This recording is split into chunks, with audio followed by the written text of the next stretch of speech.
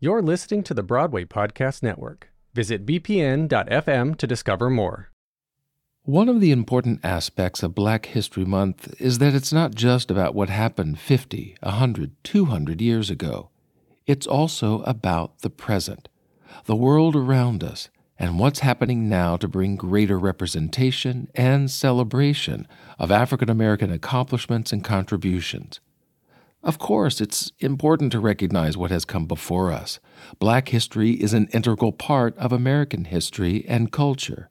But it's also important, though, to recognize the lives and experiences of those we meet and work with every day. Sharon Catherine Brown is making history and leaving a legacy with every performance. It is a surety of herself and confidence in her actions that makes her someone to admire and applaud. No, not because she's better than you or me, not because she's got it all together, which she admits is not the case, but rather because she is one of us. She's gone through her own challenges and felt the ups and downs of this career and has come through them a better performer and a better person. So it is with great honor and pleasure that I bring you the second half of our conversation. She talks about a nightmare experience on stage in Flora the Red Menace, and she recalls the Milestone TV show she was a part of with all-black cast. And she also emphasizes the importance of knowing our worth as actors. You can be hired as an actor to do a show where Tom Kitt is doing the music and they ask you to work for $300 or $500. And I'm like, how come it's a business for you guys, but it's not a business for us? Welcome and thank you for joining me for another episode here on Why I'll Never Make It, an award-winning theater podcast hosted by yours truly, Patrick Oliver Jones, an actor and singer for more than 30 years. Every other week, I talk with fellow creatives who bring us stories from their own life of personal struggles and professional hardships with lessons we can all learn from. The website is whyillnevermakeit.com, where you can subscribe, donate, and find past episodes. Again, that's whyillnevermakeit.com.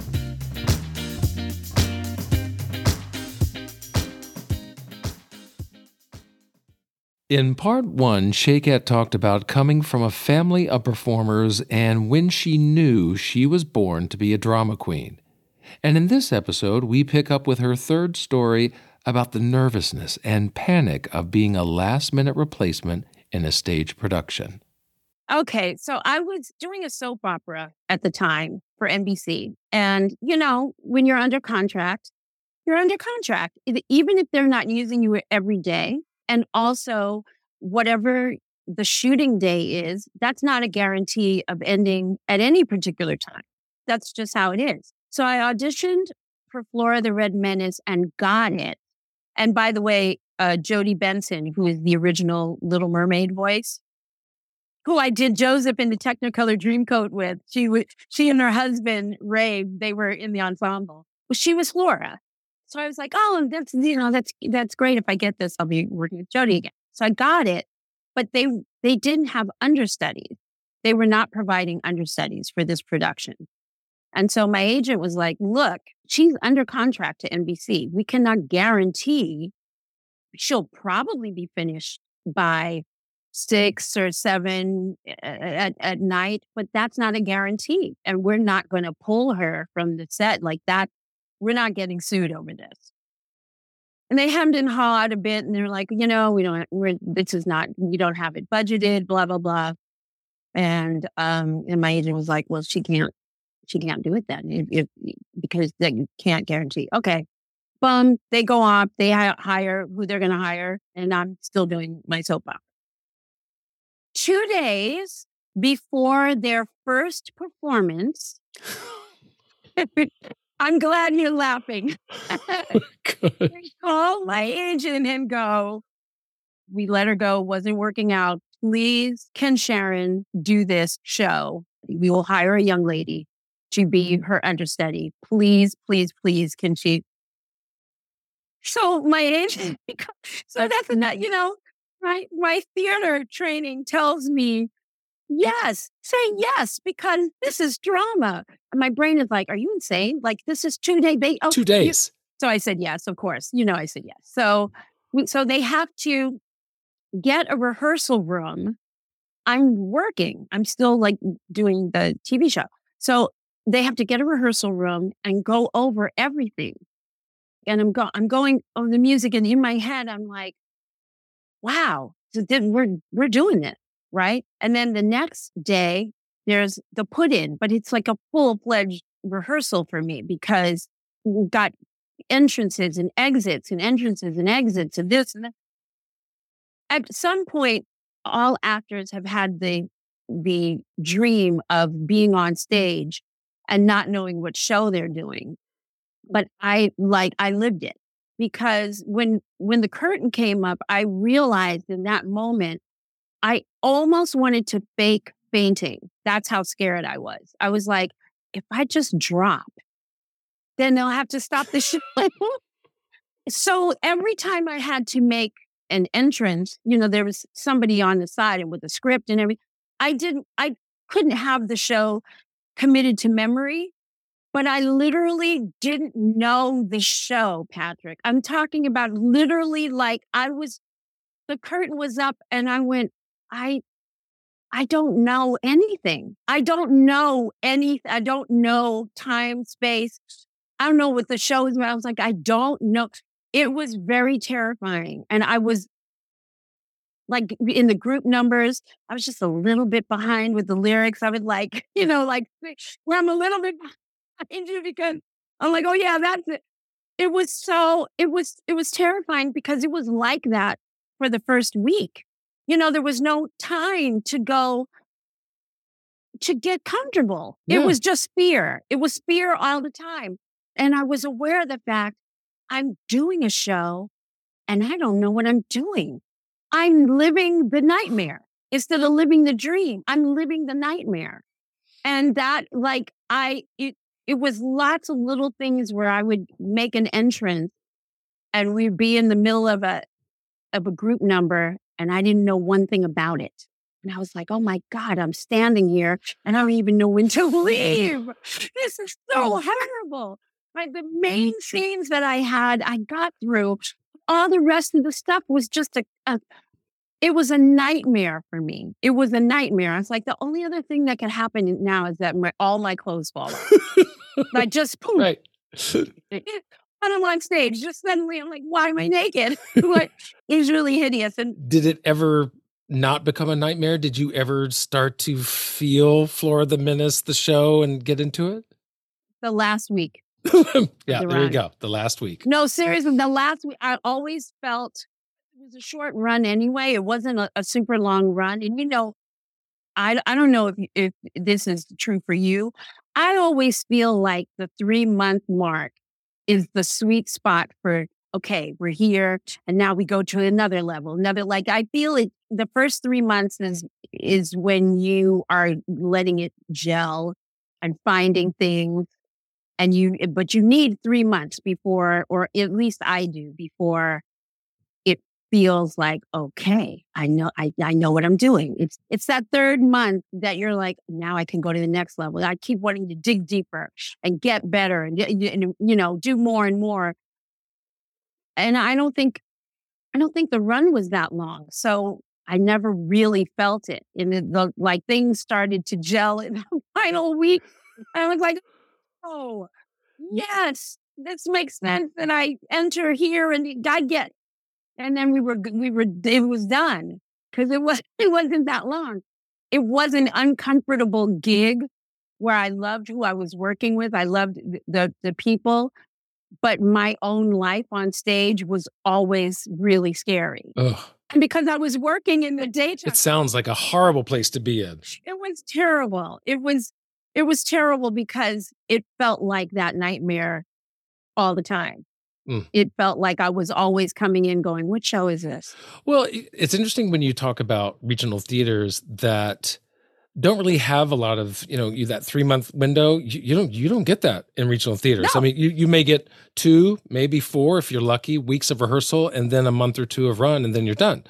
So You often don't get that. But I think that's one thing that I love about regional theater. It just kind of like throws it up, and it's a different muscle than, say, when you're on a long run tour or a Broadway show like you've done. Like for me, I know that I was cast in one of my dream roles, Don Quixote and Man of La Mancha, but I did it for $400 a week, less than 400, sorry, less than 400. I mean, getting paid nothing, but it was like, but I get to do this role. And, Yeah. we had 2 or 3 weeks of rehearsal, and then I got to do it for a month. And it was like, I may never get to do this again. So that's one thing that I love about kind of doing the regional circuit, kind of away from the eyes and the high I profileness don't of New like the York. pay. Yeah. I don't like the pay. This is just going to make so many of my friends mad because it's so polarizing, my opinions on this. But I remember when Lord was started. God, that makes me sound like a stone, but like a rock. But I remember hearing about that, and I was much younger, but I was very cocky when I said that will never work. I remember saying that to my friends. I was like, no actor is going to fall for this contract. That will never work. Because I thought, how can you take care of yourself on that little money, and you're not going to do less, because that's not what you do as an actor. You don't put in based on what you're getting paid, or else Yeah. our industry would suck. Right. I've never given a performance that was based upon my pay, ever. I mean, can you imagine, like, so to this day, I'm like, I'm not in love with that aspect of it. I'm not in love with it because, and the older you get, the more bills you have. So you're like, you're still paying me like I'm 18. Well, yeah, because I mean, as you say, a lot of performers, and I've been there, a lot of performers will sacrifice personally, financially, just to do theater, just to do this particular show. And of course, as we've been talking about, we artists love what we do. We do it because we love it. We're passionate about it. But how have you found that balance with making a living, the business side, getting paid, but then also being an artist and doing what you love? Oh, I don't know that I found the balance. I mean, I don't think I found the balance. Then do you just have to choose one or the other? Well, because I don't do this at home, kids. Okay, don't follow my lead. But I will always choose to starve rather than not paid my worth. That's just a pit that you fall in, that you don't get it, or to do something that I know I am not going to have a good time doing this. Like, I am the person who will leave a bad situation without necessarily having a situation to go to in life and in my career. So I don't know that I found the balance. I know that a lot of people would look at me and go, you're a fool. But it's okay because they don't have to worry about it. It's me. But I mean, I don't know that I found that balance. I just know that there are certain things that I will do and certain things that I won't do. So when I was married, we had joint taxes. And then when I was divorced, I was doing my taxes. And, it had been a while since I did them by myself. I mean, as a single person, right? So I kept looking each year going, is this all I made? Because I was working all the time. And I was like, my taxes changed what I say yes to. I looked and went, I've been working for peanuts and putting out the same energy as if you were paying me, $1 million. And my taxes revealed that to me, that I was saying yes more times than I should, and that I wasn't getting paid my worth. I was like, I have worked so hard all year, and this is it. This is because I did this for free and did this for little and did this for that, and this was this favor. And the second year and the third year were different because I learned how to say no. And I was like, you have to set your own precedent and go, if I'm going to say yes to these things, it gets you in a hole. And the sacrifice that you have to make is and I'm going to struggle here, but people are going to either learn to hire me for what I'm worth as a performer, or they'll get somebody else. But I don't want to work for under this amount. I don't want to do it. And that is not an easy decision to make. And it's definitely not easy when you're not 18. You know what I mean? It's just not. But I just looked, it was so revealing to me. And that's the thing is, it's not just a business for the producers and the directors and the incredible technicians. And it's not just a business for the investors. It's also a business for actors. And I know what happens. We're always told and reminded, as if we had to be reminded, how much we love this business and what we're willing to do to play a role. I mean, you just said it. But I could never do a reading and get the great Tom Kidd. I'm only mentioning him because I worked with him and I love him so much. And go, can you do this reading? Can you do the music for my reading for $300? It's just 29 hours. Tom Kidd? Do you know what I'm saying? But you can be hired as an actor to do a show where Tom Kidd is doing the music and they ask you to work for $300 or $500. And I'm like, how come it's a business for you guys, but it's not a business for us? We have bills to pay. But this is a polarizing thing I'm saying, because not all actors agree with me. But, I know a lot of people. So I've been to a lot of homes, when you're just socializing. And none of my actor friends have apartments like the directors I know or the producers I know. None of them live that way. That's a good point. Yes. I'm not saying that actors don't live this way. What happens is the actors that are working and that have the awards and that are famous, that are, celebrity status, that keep on getting the roles on Broadway because it's a business. You got to have the people pulling them in. That's all anybody focuses on.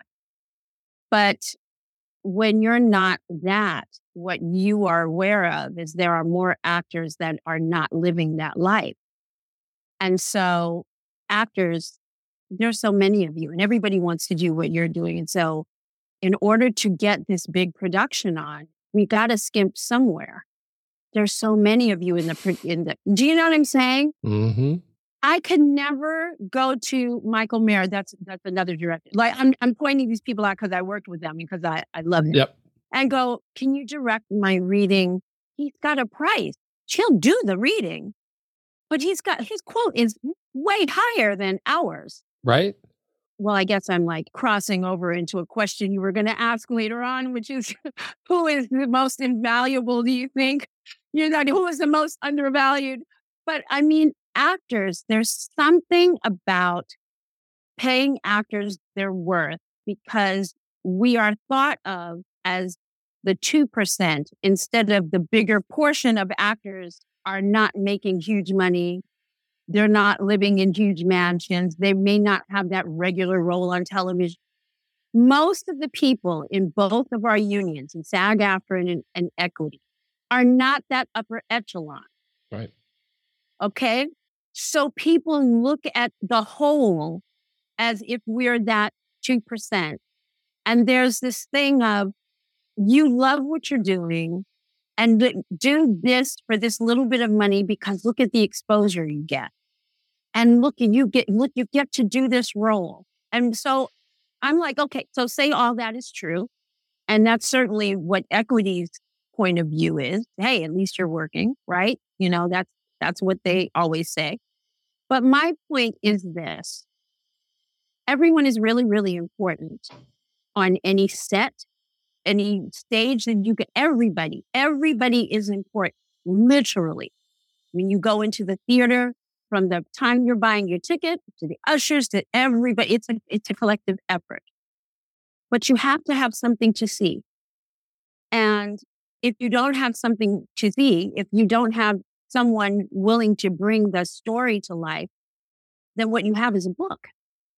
And what I feel is that people want to produce these big, huge things, but pay us as if we're just reading a book. And if you ask to be paid what you're worth, what everybody is worth, you get the different narrative. You get, well, this is for art and exposure. And look how big this project is going to be. And you're like, I get all that. But what is it going to do if you have no one to perform it?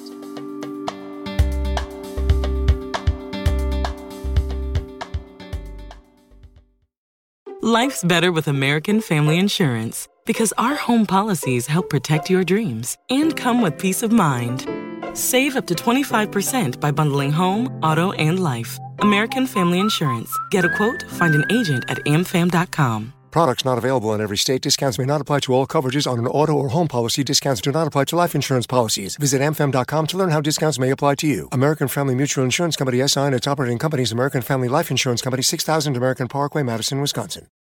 We continue our conversation as Shay Cat does something most guests don't do. Call me out for my shenanigans backstage. Patrick, you should tell your audience how you tortured me in the wings. How come you don't let those stories be heard? Tortured? Yeah. I was a model of professionalism at all times. You know what? What the audience can't see is that your nose is growing. Reach the other counties because that's not true at all. Well, the thing is that that's what I love about theater, I think more so than being on a TV or film set, is that there is camaraderie, there is that playfulness. I don't feel like I can play around on a TV set. It is so can't. We have to do this scene, depending, once you're on camera. If you're in the core group, that core group decides when laughter can ensue. Right. But when you're a guest star, it's Shakespeare. Do you know what I mean? Like you can't, if somebody laughs, then you can go, but you can't join in like you're one of the regulars. You have to be like, because it's not your tribe. Uh-huh. It's like literally they're inviting you over to their house and you have to be a really good guest. But our, theater is that the core group is as large as it is or as small as it is. And there's no like people coming in it. Like, that's it. It's the family. Yeah. And it's also funny, like when I'm thinking about the Anne of Green Gables cast, shameless plug, is so incredible. But you and I specifically, the dynamics of you don't know the first couple of days, like who is who, or like you said, you're like, who's Sharon? Yeah. But I just remember like somewhere in that first week, we joked about something and it never stopped. It was like from that moment, it was like, because your character is very stern and my character is very stern. You don't know whether somebody is really that character. And once I was like, oh, he's literally like the most foolish person ever. And then it was on. It was like, oh my gosh, I joked. And that's the thing that theater is like, gives you that opportunity to be like, dang, a kindred spirit. And to that point, I wasn't sure about you either, because my first impression of you, I mean, you were so put together and you were so like ready for rehearsal. And I was so not put together, right? But what because I'm saying, my father had just, But what I'm saying is like how you were coming into the rehearsal space. Yeah. You were very together and on top of things. And then you were so very serious, like we are back on stage and we need to be grateful for that. And it was just like, you were just very impassioned about, during your little rehearsal speeches that you would give from time to time. I was like, wow, she is really intense. And so then once you and I started like have a little like joke and it was like, oh, well, and then many facets, and then many sides. Yeah. And then take that joke a little further and and then it was off to the races. Which is what I love, because in theater, I have found so many kindred spirits and lifelong friends that I haven't found doing TV commercials or whatever. Right. You have to depend on each other in a different way. And it works best when you are each other's safety net. It works best when everybody's not just, I think that way I've done television and film. I just think you should always be a team and a family, but it works best when you are like, I got you. And live theater, you have to have that. Like, that was the thing that made me so happy and proud is people constantly said when they would see our show, they're like, we know that you're close. We can see that. We see it, we feel it. And I'm like, yeah, it's so strong. And if something happened, you knew that the rest of the cast was like, I got you. Everybody had each other's back. Everybody, we are the ones that would see the different things that would happen on stage and go, look at how they recovered. Look at how they recovered. Like it would warm your heart, Mm-hmm. It would just warm your heart. So yeah, that's the thing that is really magical about theater, and that you're just out there, never really know within the framework of what you've rehearsed so well and what you've checked and made sure within that framework is a complete unknown world of, oh my Lord, this could happen. And I didn't know that this could happen, Well, in many ways, that's what that 2 or 3 week rehearsal process is all about. It's yes, it's about finding out the things you want to do and the directions you want to go, but it's also about getting those kinks out. It's about getting getting the mistakes out of the way. That's what I have to do. I have to get all my mistakes out of the way. I have to just kind of lay it all out there, do the stupid things, because if I don't do them now, they're going to happen in performance.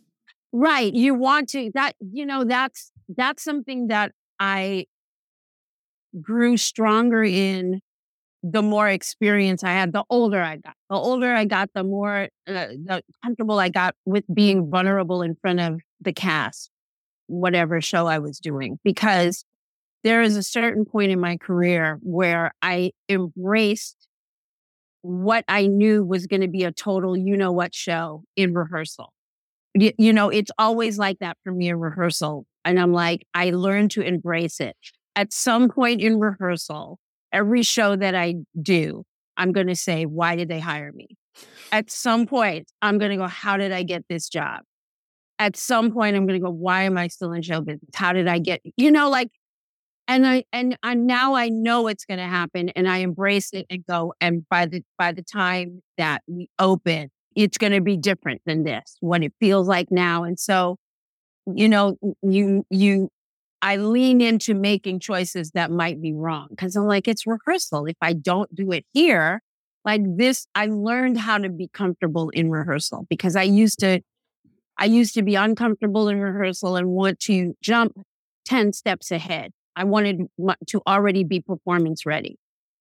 And if I made a mistake, it wasn't good to me. It wasn't funny to me. I couldn't laugh it off. I couldn't shake it off. Because I was younger. So I took myself too seriously. Like you tend to do that when you're younger. So when I was younger, I was like, I have not had the perfect performance. How can I go on?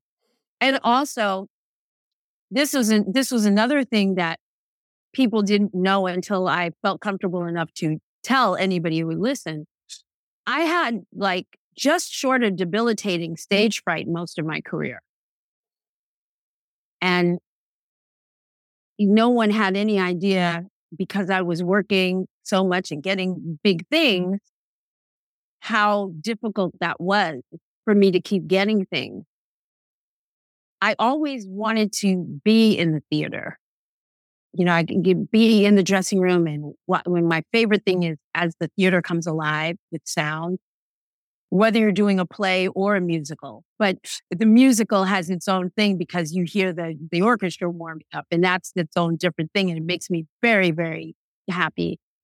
But getting to the theater used to be torture for me because the entire day from early in the morning until I went to the theater, I'm always in the theater early, but still it took the entire day to get me there. To get up the confidence. And then it was always worse for me after I got the job. And I was like, this is terrible. I got the gig and I'm more nervous now and more scared now than auditioning for it. It was almost worse. And there was one audition where it was the final callback. And I said I wasn't going to go because I was thinking, this is so weird, but I'm sure some actor will relate to this. I was like, well, they obviously like me and I don't want to disappoint them. So I should leave now. Right. I can't get any better. I was like, this is going too well. Get out of the park. And now there's a final. Patrick, when I say final, I mean someone was walking out of the rehearsal hall with the job. Because people did things in different times. There was a lot of different things when I was growing up. You did auditions in the theater on stage. I mean, that was the best thing ever. Even if you didn't get the gig, you're like, but look at, like, that was big and huge. And because you couldn't see the creative team, they were somewhere out there in the dark with the rest of the audience. It was so cool. It gets me excited just to talk about it. But someone was walking out with the gig. And this is going so well, I can only disappoint them. And I can't take that. So I'll just not go. And my mother was like, that's the decision you should have made 3 auditions ago. She said, this is not good. At this point, it's going to make you look. She said, you waited too long. She didn't care whether I took the job or not. It was the way it was going on. She said, no, that's unprofessional. And she said, and you're getting in your own head in a way. She goes, they're calling you back because they like you, because of what you don't have to, She gave me a great pep talk, and I'm so glad she did. But like, that was most of my career was that. When did that finally start to change for you? After my divorce.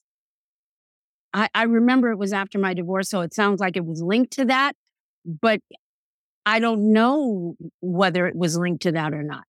But there's a lot of things that changed in my life, and I think maybe because I think when I got married, I got off my path a little bit for the amount of time that I was married.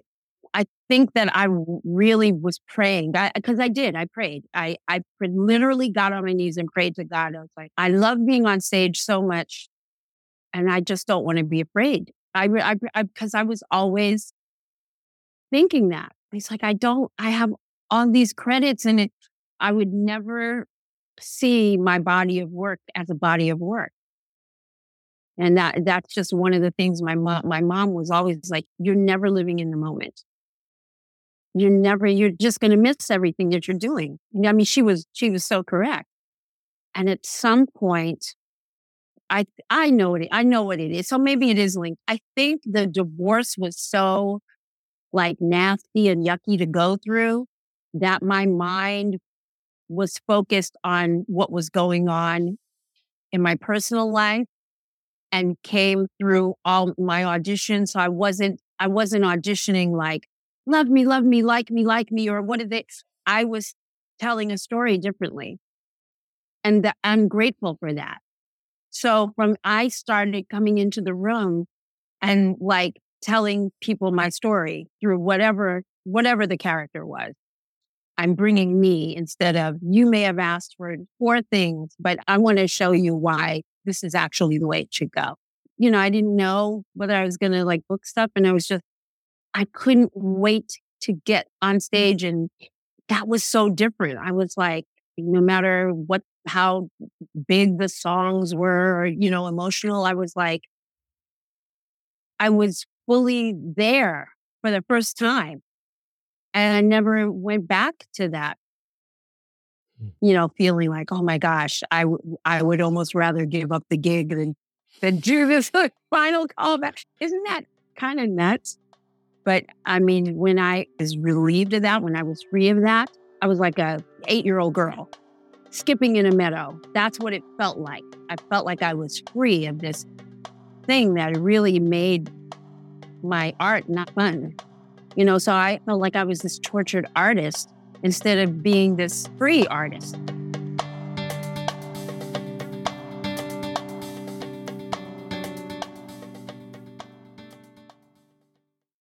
You have been in the cast of some of the biggest shows of my childhood. Yeah. Good Times. Wait. Yeah. So when you say that, it makes it seem like the way you phrase that, you have been a part of some of history's great. Tell me, because I know you know, what was Moses like? Right. Like, did he like, dang. I mean, you asked that question and dust flew out of my laptop. Like, literally, is what you just said, is that you grew up watching me. Yeah. That didn't happen. No, that's not. I'm going to be on the side of the podcast audience and they're going to be on my side. And we're going to say that was shady. All right. But yes, good time. Hold on. I'm going to rephrase it then. Okay, you ready? But leave in the way you first did it so that they know how shady you are. leave it in. Don't edit that out. Because for you, I will leave that in. All right. Well, let me rephrase it then. You and I were similar in age, but you started so much younger than I did when it came to doing TV and stuff. And so some of the biggest shows that from my childhood, and you were also young yourself, was Good Times, Different World, Fresh Prince, The Jeffersons. I mean, these are all shows that I loved from the 80s and early 90s. And I mean, these were like milestones, not only in my TV watching, but, you know, like in history, these were, you know, milestones. Did it feel like you were a part of these big, huge shows at the time? A Different World did. It just feels like work. That's my honest.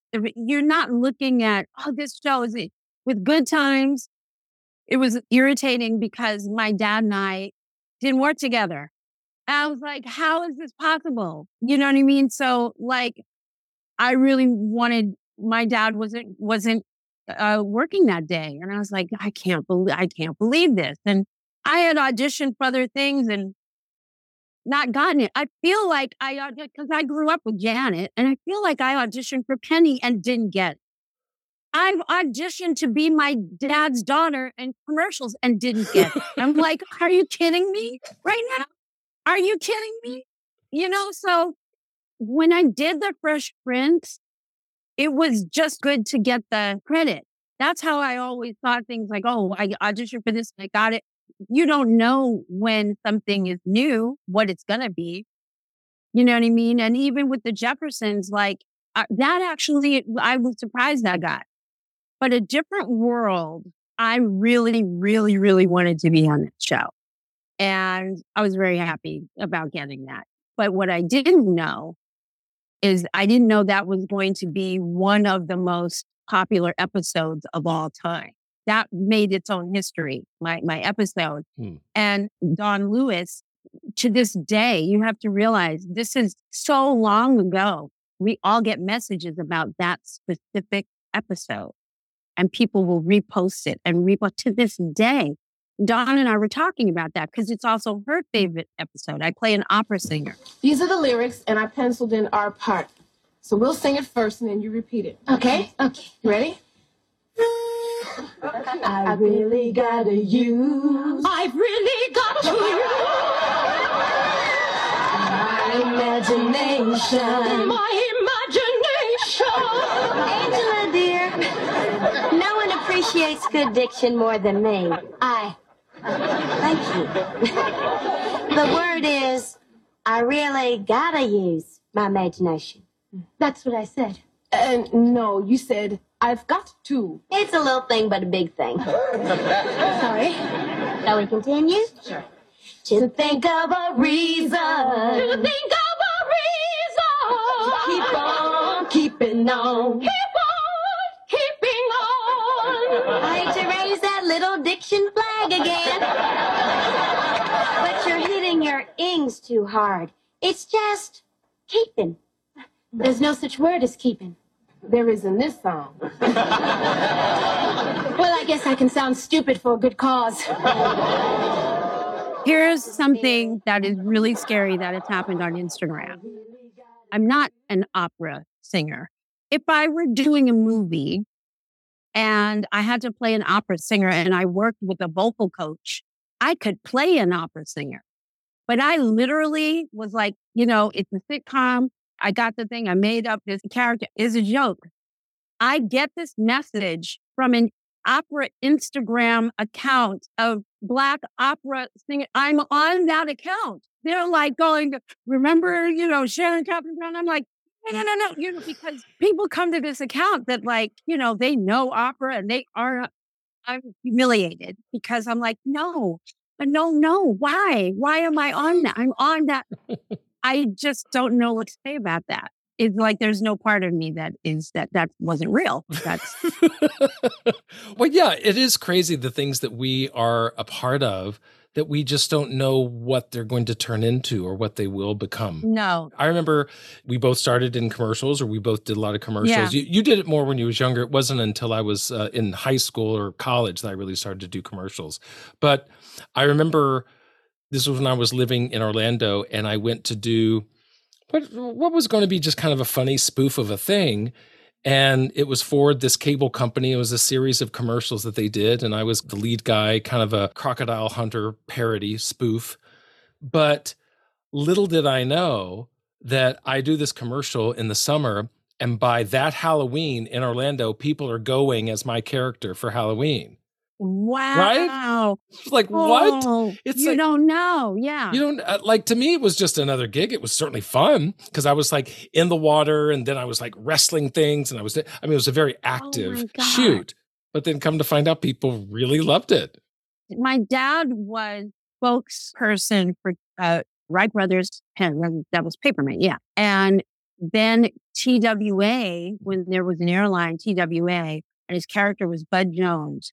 And I just remember back then when it was huge, like because he was the spokesperson for that, and they would be like, Bud Jones, they were calling my dad out, and I was like, this is incredible. I will say about A Different World, I learned something that was just very interesting for me. I did a movie with Molly Ringwald, and the script started out one way that's very incredible. And unfortunately, the movie that was made was not incredible. So not incredible, the writers asked for their names to be taken off. And I got it, but I understood it because the script was so good. So I was on the road with Dreamgirls. I played Effie. And they were like, we're going back to Broadway. And I got this movie. And I was like, oh, I've done Effie for a year. And I was like, this is a movie. I wanted to get more movies. I wanted to get more under my belt. And it was my company that went to Broadway, and they got Lillian. And then they asked me to come when my movie was over there, like, can you come and close it out? So it's funny to me because everybody's always like, oh yeah, you're the one who replaced Lillian. So I was like, yes and no, not to replace me. But that script that we ended up with, I would not have left Dreamgirls for. That, you see what I mean? Like, that's the scary thing about movies to me, is I learned it firsthand. I was like, the script that they originally wrote and that they were proud of, that was like, this is going to be a game changer for me, for my career. And this is a script, I'm like, I love this, that they're treating young people not stupid. We were in our early 20s when we were playing high school. But then it turned out to, not be that. But when I got the movie and people would ask me, what are you doing? Molly Ringwald was huge. She was the Brat Pack, and her red hair and all that. So I made the assumption when I told people, oh yeah, I'm doing a movie with Molly Ringwald, there would be this, oh my gosh, there wasn't this huge reaction. When I did A Different World, people were like, the Lisa Bonet show? And I know that it seems like I would have learned that lesson before that moment, but it was, how certain things you go, wow, there is nothing like television. I'm in a movie with a huge movie star, and half the people that asked me what I was doing did not know her. I was like, how do you know? They're like, Molly Ringwald. I was like, how do you? A Different World, the Lisa Bonet spinoff. You would say, oh, the Lisa Bonet, the Cosby Show was so huge. I mean, everybody knew, all those kids. But television, it's so incredible, the power of it's a box. I know people have flat screens that are huge, but I'm talking about how it started. And I watch more television on my laptop and my cell phone than I do my TV. So it's even smaller that I'm willing to somehow it translates. You know what I mean? It's very funny to me. That's why I guess when you're saying like, did you realize you were doing this? I think I'm always thinking of it's work.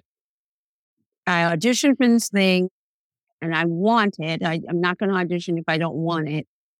And I got it. And now what's the next thing? Like, that's how I always saw things. Later on, if it's all of a sudden on a list of shows that made history, then you do feel like, oh, that's cool. I did an episode of that. But when people are sending stuff, I think that's the part I'm just never going to get used to because it's so creepy. You know, I'm gonna tell you what it feels like, and I hope that this analogy is not too crass. I'm not saying a bad word or anything. But when people send me, look, everybody means well. I'm just saying it's me. It's not them. It's the way I react to the fact that I do not watch myself. There's no reason. I've done it. There's no reason that when somebody sends me a clip of whatever I've done and it's on YouTube, I feel like they've handed me my underwear. And I'm like, how did you? I'm wondering. I'm sorry. That's how it feels. It's like, and I'm going, how did you? You know, like it feels like, look at this, and I'm like, how did you? That's what it feels like to me. So I don't know how it feels to anybody else. Well, I mean, granted, I have not done some of the big profile stuff you've done, but every now and then an episode or something or a commercial will come on, and yeah, people will send pictures, and I don't quite feel like that. But I'm more in just like wonderment. I'm like, oh my gosh, that's still showing, or you know, the people are still watching it. It's just so weird. It feels. That's my analogy because that's what it. It feels like. So I'm always like, oh that's gosh. cool. Thank you. And I'm like, when I would do photo shoots, my least favorite part was then having to pick out the actual headshot. You know, when you're getting your headshots done, I'm like, oh, why can't somebody else? Like I did it. We got through it. Now you want me to look, and now digital, you can look at like 500. I'm like, I can't tell it. Eyes up, eyes down. It's such a slight amount of movement either gets you the job or not. And I don't, it's just too much shakeout. Right. We get in our heads about the littlest things because we feel like the smallest incremental movement, or maybe if I do this a little bit better or a little differently, or like we just feel like the smallest moments make the biggest impact. And for TV film, when you're on camera, that little eye movement to the left or to the right can mean a world of things to that character or to that moment. That's what self-tapes are great for.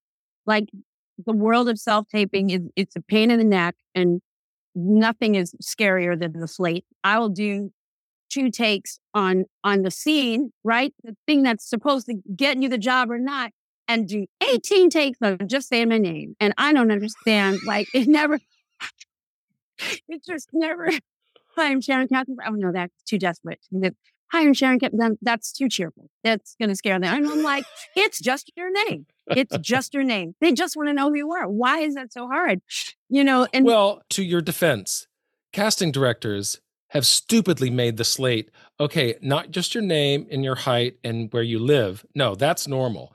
Now we need you to give us these 17 other things about your vaccination status and about have you ever done this and what do you feel about it's like what like and then do we need a full shot of you zoom in and I'm like and turn around now show your hands back and front like all the different things. I'm like I just and you're making an assumption that my New York apartment is even big enough to give you a full shot that you want. You're making the assumption that I can back up without stepping on a cat or bumping into a wall. And now I'm not Sharon Catherine Brown, so I'm not at your level, but the roles that I go out for are usually 1 or 2 lines. So my slate is often much longer than my actual audition. Oh my so right. Oh no. Yeah. And so I'm like, I'm putting so much work into my slate. And then literally it comes down. See your range. Right. Show your personality. Your range. Yeah. And then it comes to the audition and I'm like, the reader has more lines than I do. So the reader's doing their monologue. And then I go, really?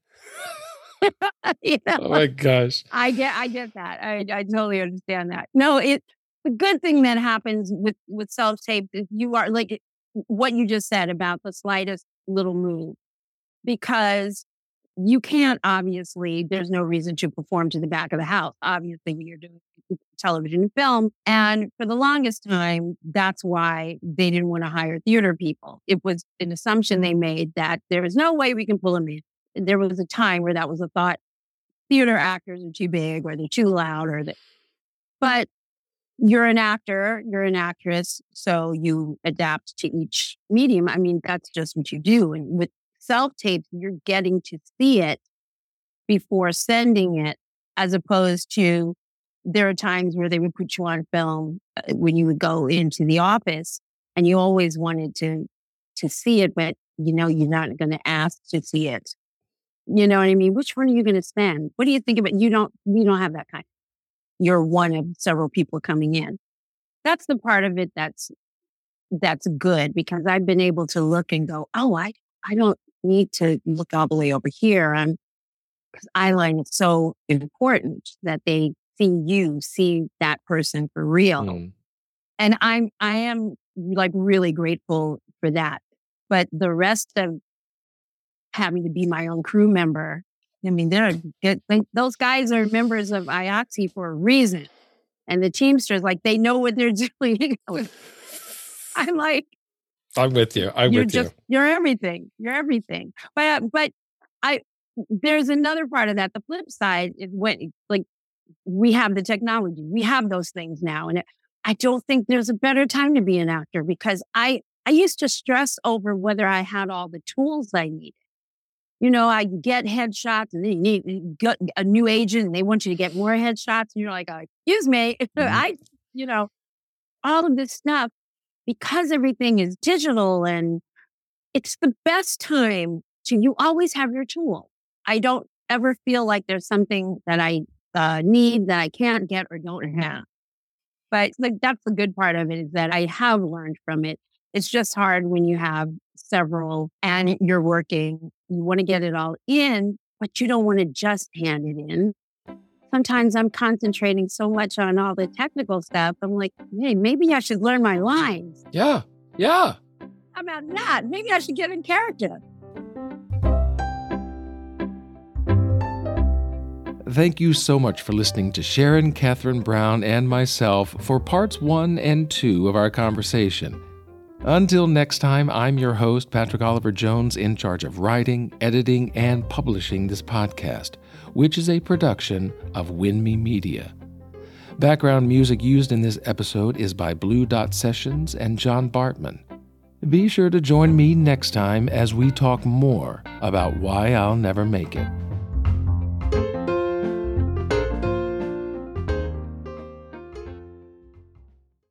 Hey, it's Leslie Odom Jr. here on the Broadway Podcast Network to tell you about the Rise Theater Directory, a program of Maestro Music. Rise is a national online resource designed to connect and empower backstage and administrative and creative theater professionals from underrepresented backgrounds.